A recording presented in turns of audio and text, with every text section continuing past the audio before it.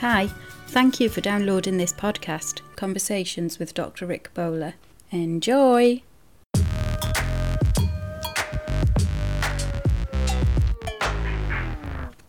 Welcome to our podcast, Conversations with Dr. Rick. Hi, Dad. Hi, BB. So today we're going to talk about Rick's work in community and youth work over the years. Yeah.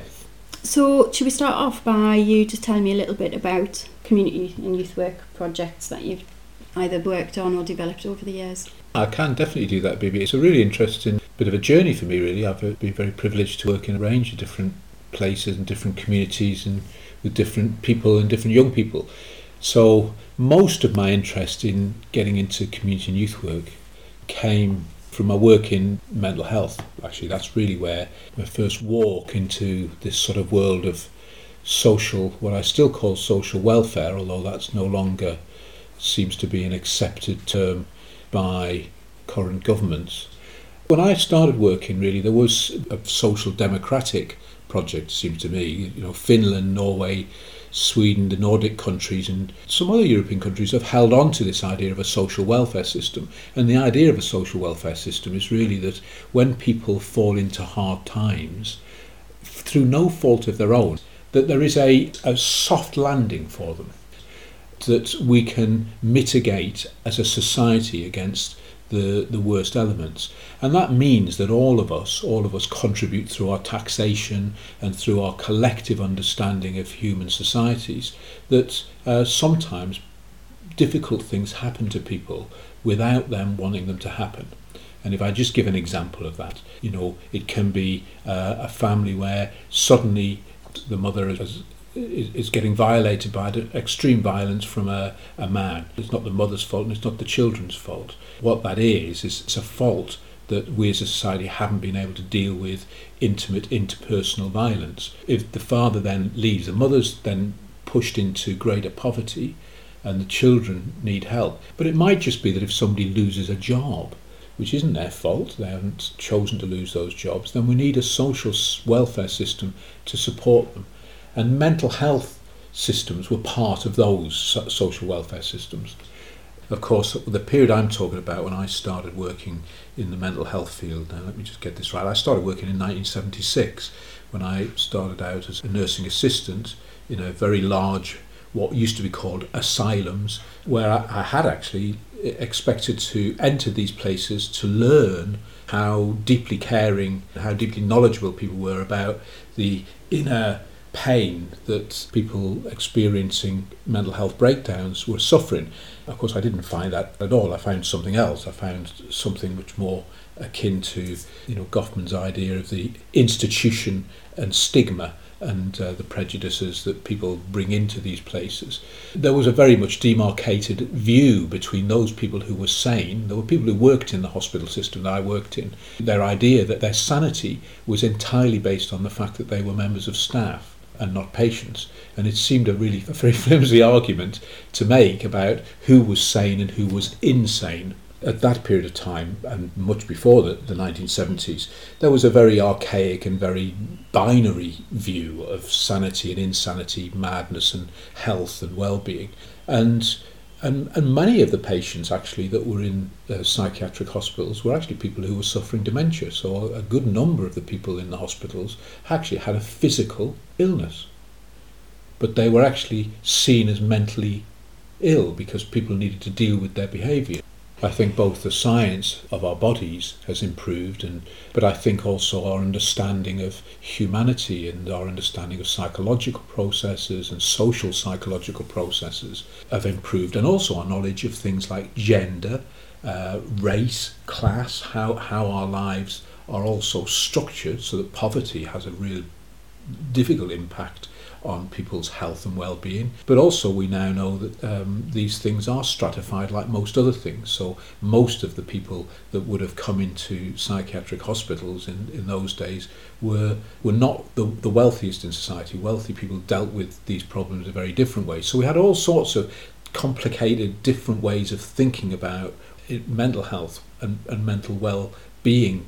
Today we're much more enlightened, but actually we're caught with the demise of a social welfare system. when they closed the big mental hospitals down, which was a good policy in overall terms, but actually what they did was we privatised it. We didn't put the money that we made from selling off the land that was owned by us as a society, that land went into private housing development. So the money didn't follow the patient, if you like. The money didn't follow the idea that we could put that money into communities and develop community resources which would enable people who were struggling in their daily lives with whatever kind of breakdowns they might be having to get the social support that people need to feel a part of something bigger. Reading recommendations by Rick Bowler. Paul Václavic, John Weakland and Richard Fish, Principles of Problem Formation and Problem Resolution. The title of the book is Change. Promoting Young People's Wellbeing Through Empowerment and Agency, a Critical Framework for Practice by Lucy Maynard and Kaz Stewart. A nice little book actually, because it talks through complex things of therapeutic ideas and critical practices. It's got some exercise and some really detailed ways of us thinking about how young people's well-being really is underpinned by them feeling positively empowered and having an active and positive voice about their own lives. There's a really lovely short book by Antonia Dada, and it's about free air and education. That's the title of the book, but it's through the eyes and lens of Antonia Dada. A book introduced by George Shire, and it's by Soundings, and the title of the book is Race, Identity and Belonging.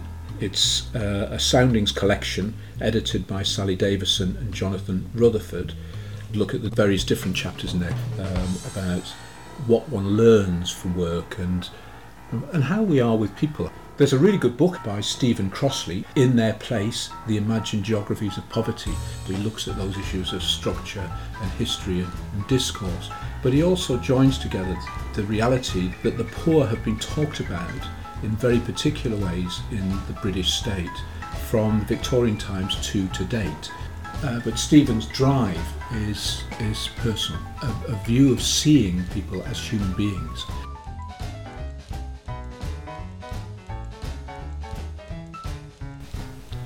So then what came next? What did I do next? My interest really towards the end of my time in mental health was in working with young people. Actually, I was really interested in working with adolescents who were having mental health difficulties. And I trained a little in family therapy work, and I was really interested in psychodynamic sort of therapeutic ways of working. And so I left the health service and I left those places because there was nothing. I found it that there was no spaces for me to really articulate the way I wanted to develop my work. And I ended up going to work in the voluntary and community sector, and I ended up working with Save the Children Fund, with the first organisation I work with outside of the NHS, on a project called the Milestones Project in Sunderland. And I remember that. It was a project really designed to work with young, mostly white working class young men actually, and women, as an alternative either to the difficulties they were having in the care system and or the fact that they were about to face a custodial prison sentence, to try and look at a different way of intervening in their lives and getting them to take responsibility for the life world difficulties they had in the context in which they were living.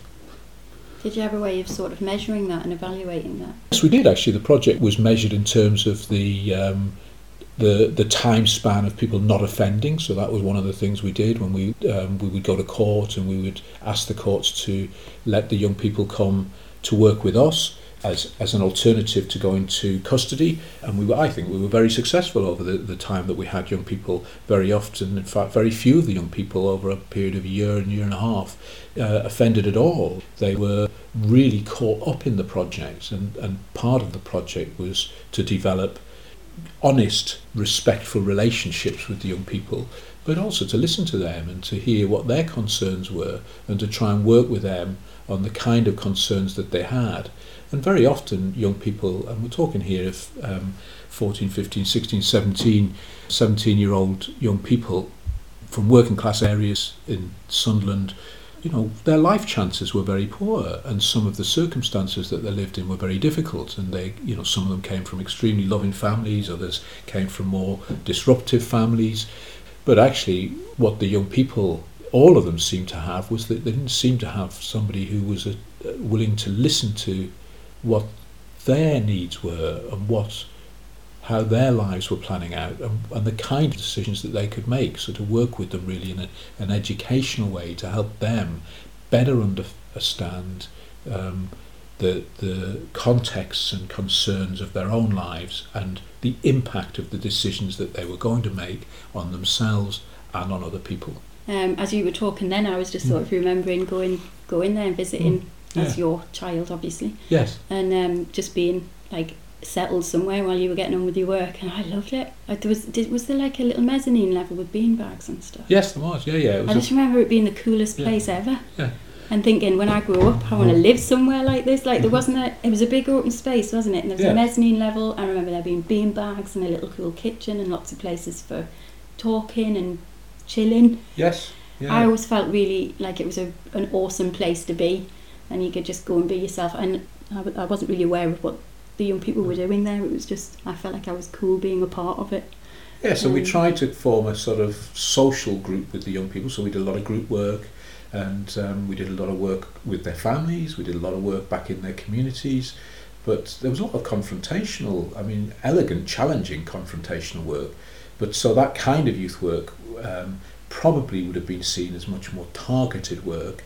It was, the young people didn't choose in all open senses to come to us, but actually we did give them the choice. We would interview them in some depth at the very beginning to give them the choice. They could come to us, or they could choose to go to court and take their chances to get a non-custodial sentence or a custodial sentence. And we did have one or two young people choose to go to custody. That was their choice. They made that choice. We weren't there to offer them a soft option. It wasn't really soft or hard option. I suppose it's like any of these sorts of situations, whatever age you are, you can only really engage with them if you want to. Yeah. You're only going to be successful if you go into them with a real desire to want to achieve something at the end of it. Yes. And what it taught me, actually, Bibi, what taught me, and it was a fantastic group of people to work with, and we had, great supervisors and great consultants, and it was really excellent, sort of an excellent setup, actually, to try and develop the kind of intervention work that was needed. But what it taught me was that being absolutely open and upfront and honest with young people, as of course I think with anybody in communities, adults and young people, children, adults and young people, is important. It is really important. It's age appropriate, so you obviously use age appropriate language, but it's important that they know that if you say you're going to do this, you're going to do this, and so don't promise anybody something you can't offer, but actually tell them what it is on the tin. Was there like a policy in place, or did you develop your own policy for that, in terms of? Well, we were, Save the Children Fund at that time was Save the Children Fund actually at that time had a lot of project work in the UK. Actually, so it ran a lot of family centres all over the place. It had a lot of work in very poor communities. It was doing some work with some of the most disadvantaged people in Britain at that time, and it was innovative work. It did some really fantastic work in early years and primary settings. The Building Blocks Project, holistic storytelling in early years and primary. That was a fantastic project. But it was a time, I guess, of experimentation, and it was a time where the state saw itself as having some responsibilities to be in partnership with things like the voluntary and community sector to try and provide innovative social welfare provisions. So these were ideas to try and save the state money in the long term. Custody is extremely expensive, poverty is extremely expensive, having young people waste their lives or make very poor decisions is extremely expensive. And so there was an idea, I think, that could the state, in its broader sense, intervene with people using, new ideas and new evaluated processes of intervention that might be effective. And so it was evaluated, and it was effective. Of course, like most things, as I came to learn in life, that irrespective of how effective you are, how good you are, governments change. Yeah, priorities change. Everything's short term, and so funding to maintain that kind of work is never assured. And I can think of many projects that were highly successful that I was involved with, not necessarily to do with me, that were to do with all the people that worked in them. Yeah, the money dries up. But the finances and the governmental will to support them dries up. But of course that's not a story that's told in the mainstream press. So then after Milestones, what came next? All right, so from Milestones I went and helped set up and develop a street drug agency, because I'd just before I'd left the mental health services, I'd been working in the regional drug and alcohol therapeutic unit, and so I was really interested in addictions. Clearly, of course, mental health and addictions have been major parts of my own life, if I think about a biographical approach here, and so I was really interested in how we could intervene and think about those aspects of life. So I went and set up worked for a couple of agencies that put some money in infrastructure around a project called Street Level, and Street Level was a street drug agency in South Tyneside, very successful again. I think we had a lot of street junkies, as they were called, in brackets, going to therapeutic units and giving up drugs, and we dealt with a lot of issues that in people's lives. And at what point did they come to you? Were they referred to you, or did they come off the street to you? Were they wanting to come off drugs, or just what was the service? No, it's a great question actually. No, well, it's a bit of a combination actually. It's we tended to deal mostly with illegal drug users, although of course most illegal drug users still use legal drugs. And so the alcohol agencies were our sister agencies, and the one in South Tyneside was run by Pam Reid. Actually, it was really brilliant, and she was our, like a sister in every other way. We worked very closely together as agencies. But most people, we wanted to have an agency where actually we wanted street drug users, and I was a bit crazy really, to come and be with us. We did get referrals, but often people came. We had a coffee bar reception area which we'd set up, which was I'd like to think of it as a kind of chill out therapeutic area where we had very detailed conversations with people who came, and we had a very clear set of rules, but nobody could pass from that into the project without a clear kind of process of assessment, because there was rules governing how you must behave when you came into the project. Because of course street junkies, like most other people, if you're chaotic in your lifestyle, you can be chaotic without thinking about the needs of others. And it was really important to us that once you came into the central part of the project, you had to think about others. You had to think about how your behaviour might impact on others. So we couldn't afford to have people bring drugs in. Well, it just seems to make sense to me, Bill. Yeah. Like having a place where you can have open dialogue or whatever, and then if you want further help, then there's the door for that, and if you don't, there's the door for out. Yes. And that's what we work again, with. I was mentioning that about Milestones. It's only a matter of whether people want it or not. You can't force them. Yeah.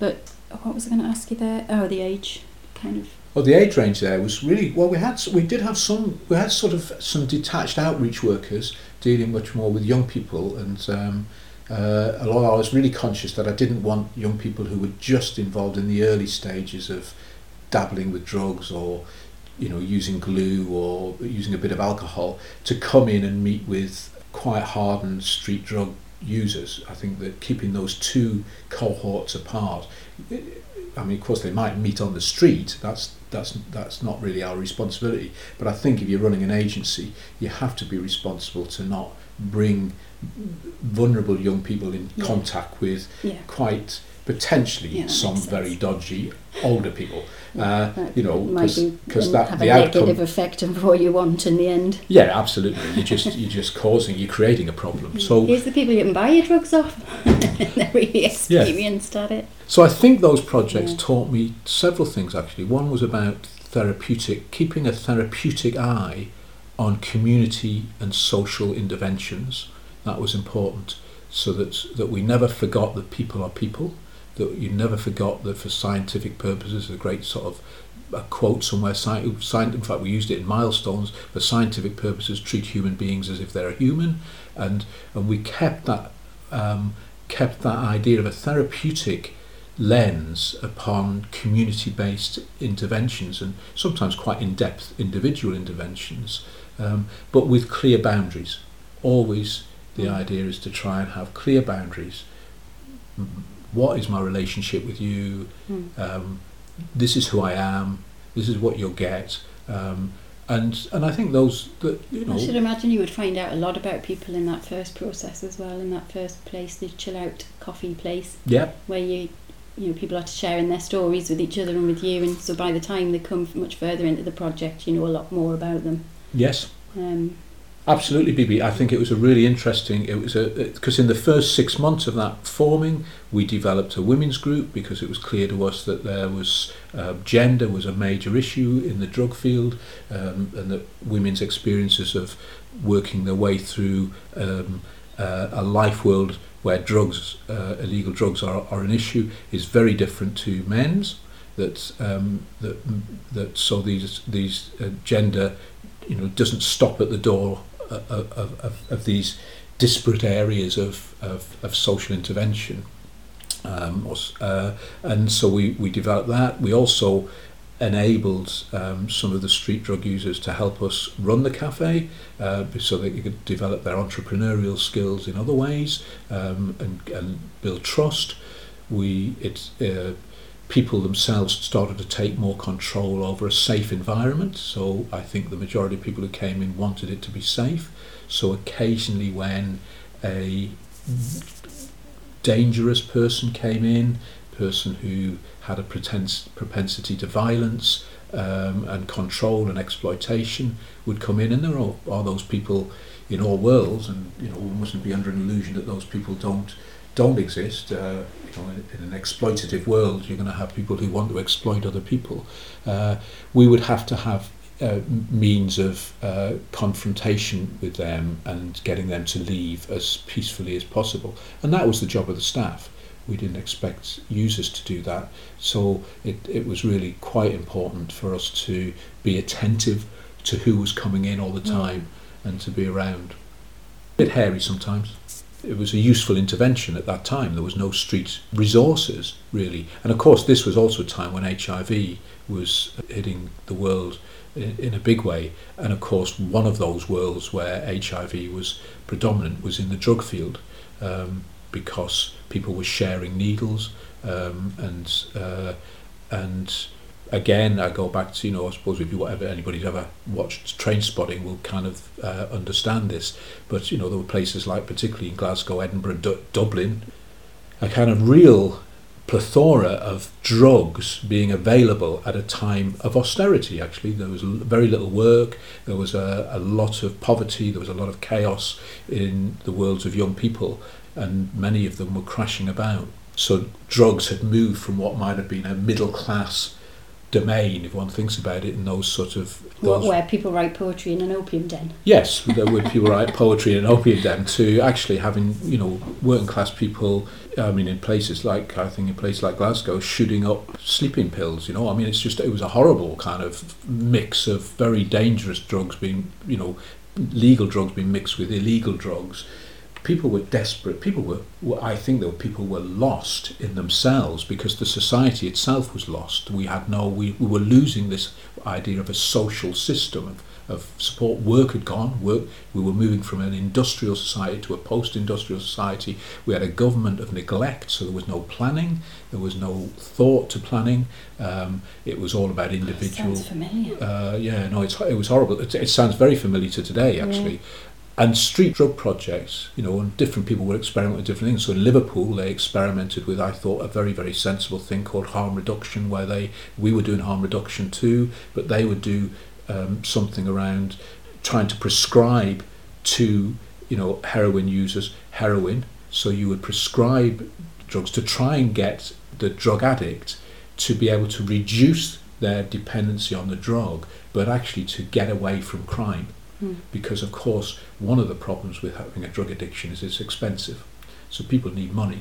And where do people get money? Well, often they steal it from their auntie or they steal it from somebody else down the road.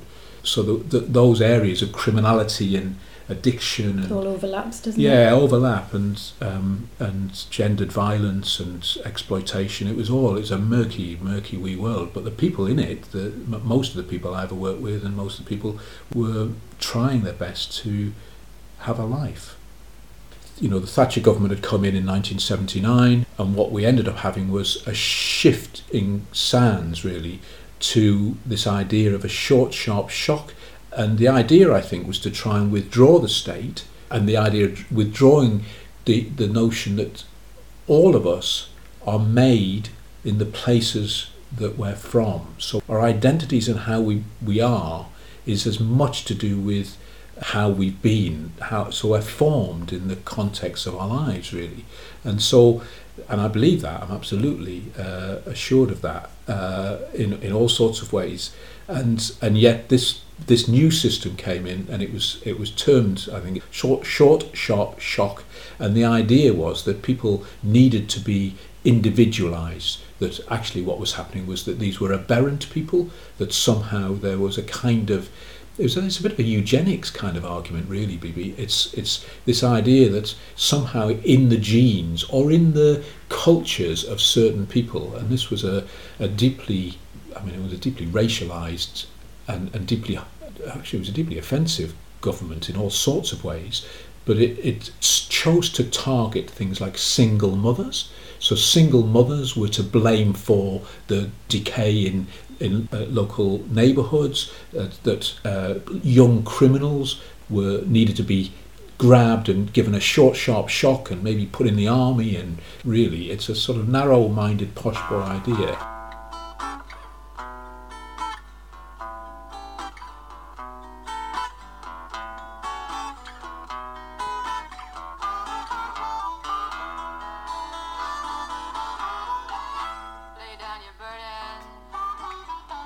So what next? Okay, so I then moved from that. Actually, I went back to Save the Children Fund, and this time, it's a really interesting job here, working with gypsy and traveller communities around children's rights.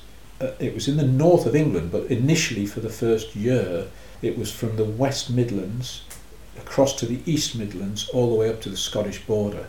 So I drove a lot. Is that when you did your back-in? Yes, it was when I did my back-in. But I moved down to Bradford, which was a great joy for me, because I got a little bit out of Newcastle and went to experience another city and another place, and was based in Leeds. That's where Leeds was the regional divisional headquarter. So we had a regional headquarter in Leeds, one in Manchester, and I worked across those two domains for the first year, and then in the second, third and fourth year maybe, I worked in the northeast only, from the Leeds, Yorkshire area up to the Scottish border.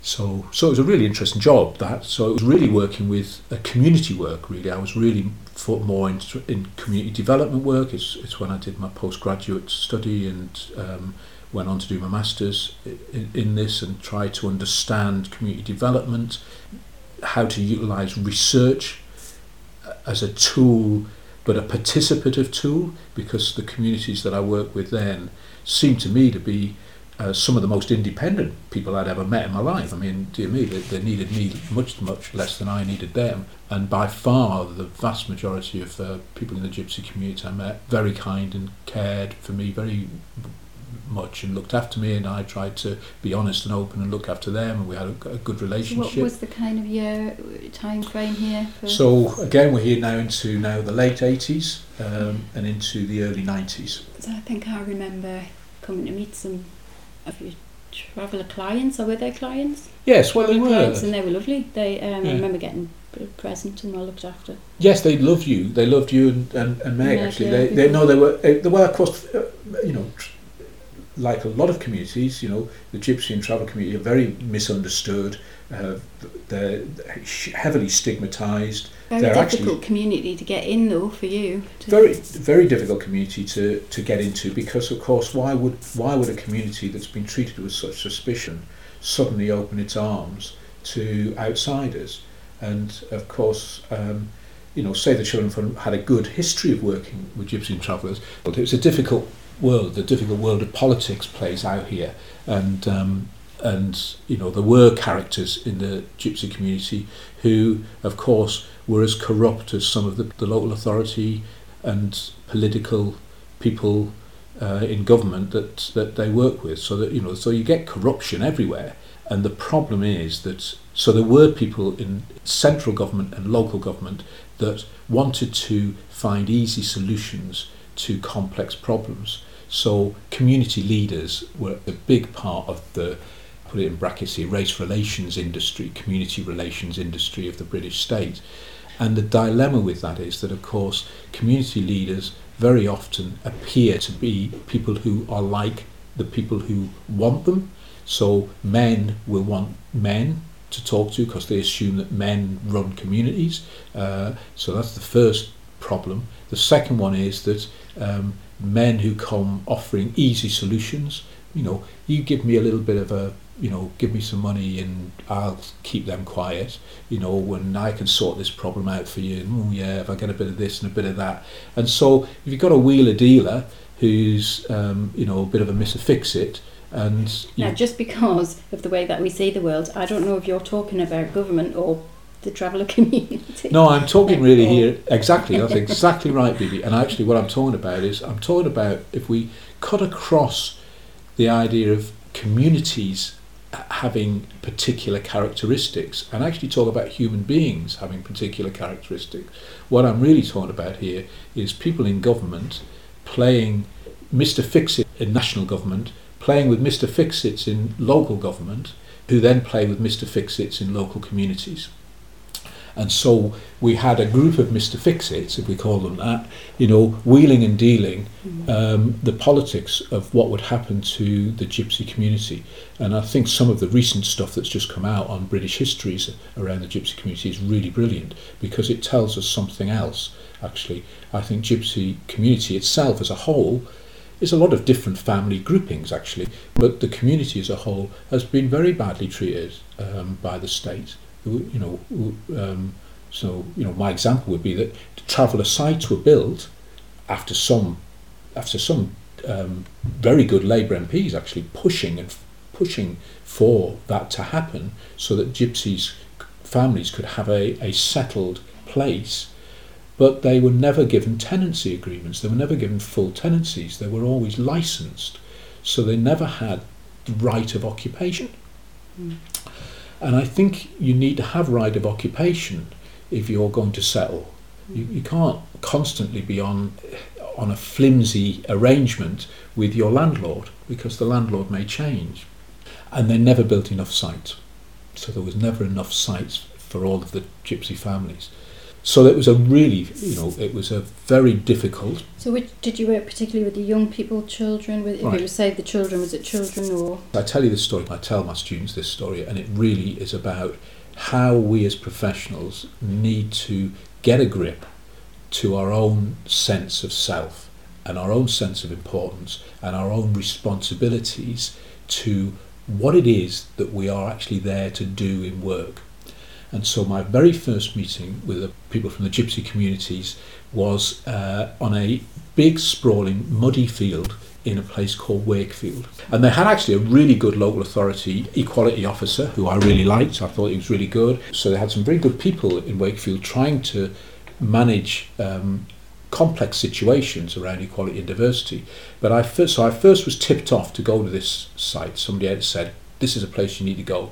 So as I think my mother would have expected, if I'm going to go and visit people for the very first time, I'm presenting as a representative of Save the Children Fund. I went in a suit. Were you in a nice suit? I went in a nice suit with my nice briefcase, which had key papers in it that I wanted to share with people, because there was the government were in the process of changing the law about gypsies and travellers and settlement, so they were about to bring in some quite retrograde laws which would have really had a damaging effect on people. So I wanted to try and share, find out what people thought about that. And the only gypsies really that I can remember ever meeting were the people that used to come to my door when we were kids. My mum was always very good, so people would come to the door, women often would come to the door, selling pegs or charms or, heather or whatever it was. And that was part of my childhood. So that my only memory of meeting gypsies was that through that prism. So I didn't really know anything very much about the community other than what I'd read. So in a suit, ready to buy a charm. Yes, so I went to this big site, and it was a big sprawling site. There was maybe 60 trailers on this site. So there was a lot of different families living on the place. There was a little stream running through it. Everybody was living under electronic pylons. I thought this was terrible. I'd always felt that people should never have to live under electronic pylons. I always felt when I went walking in the woods when you were little, I used to try and avoid walking under pylons. I couldn't think of anything worse than people. Makes them think of watership down. So it was a really awful place, but it was a place actually where families were living. And there was a lot of kids when I arrived. There was a lot of kids, and there was a lot of women. There was very few men. I don't think I saw a man. I can't remember seeing a man as such. But so the men clearly stayed behind somewhere, or they were out working. They might have been out working. I don't know what was happening.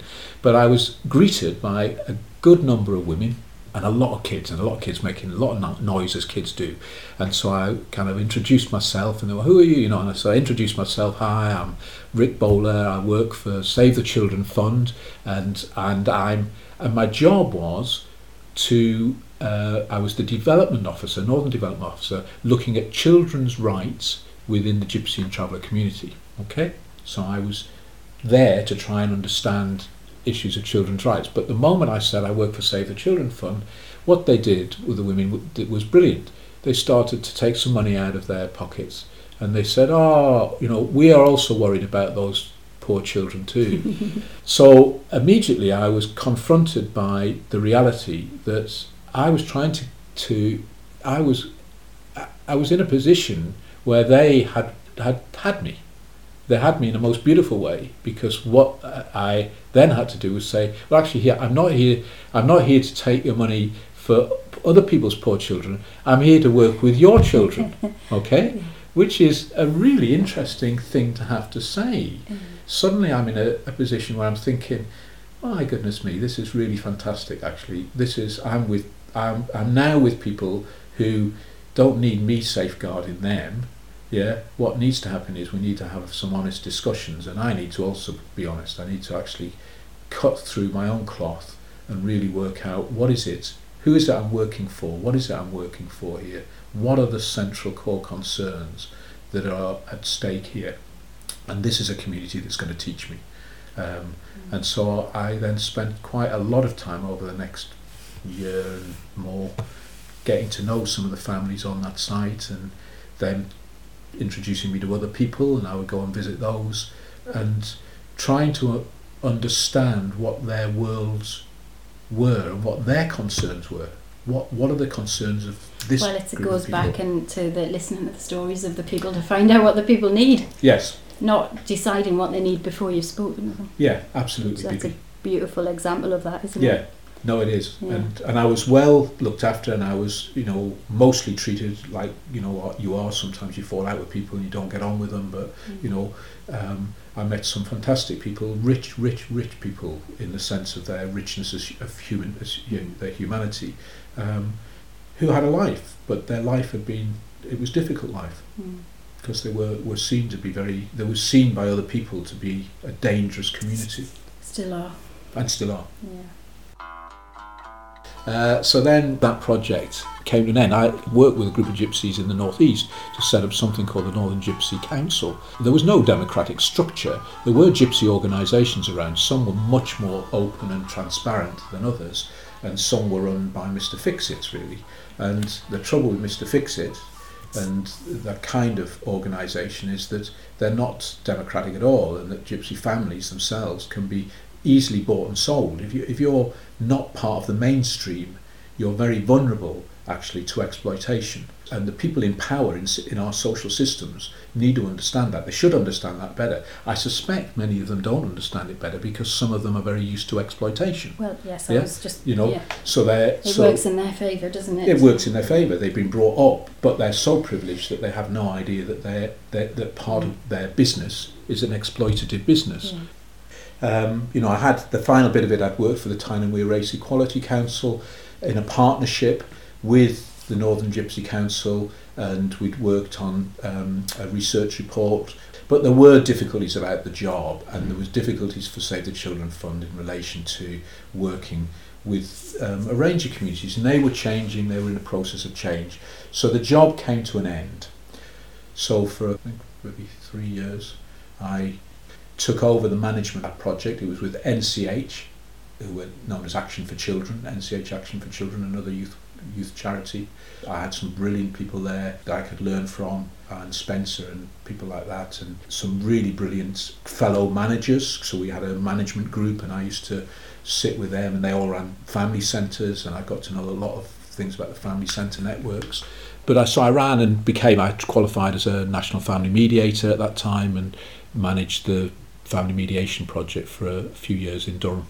It was family mediation where people were splitting up and there were children involved, so that was our primary interest. We had a contact centre too, so how can you help parents who are splitting up keep a focus on their children, which of course was a very important issue for me, and how can we do that in a way where the child or the children are least impacted by the difficulties of separation.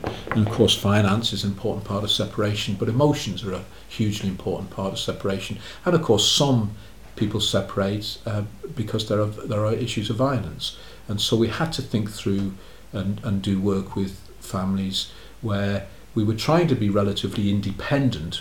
It taught me a lot about this concept of neutrality, which I think is quite big in middle class circles of work, but people seem to like the idea that they're neutral, which often means that we ourselves as independent people don't have to be seen to be a part of it. We're just above this, we're kind of above this kind of a problem, so we're neutral.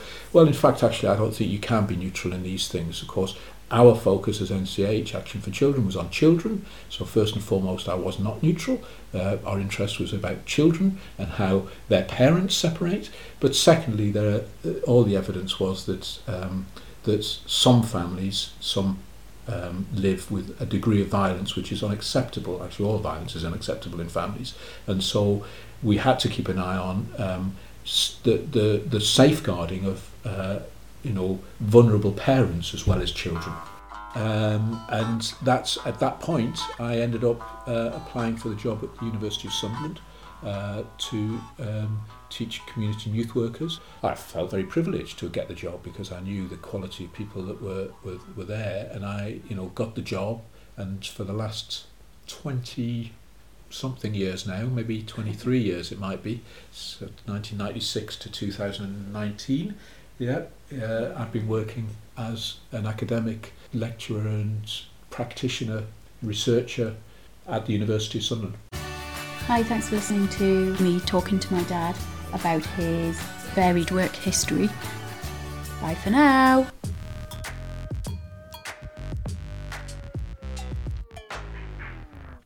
So as a little reward for making it this far, I thought I would include a couple of outtakes just to show how funny and sometimes quite tricky it is to pin my dad down to have a conversation. Being accused of being early and eating into precious writing time. Oh, you were on time. A bit early, actually. You would have written right up until the point I knocked on the door. I was writing right up to the door. I think I only wanted to do 10 minutes. Probably done an hour. A common sound I hear whilst waiting for me dad to be free.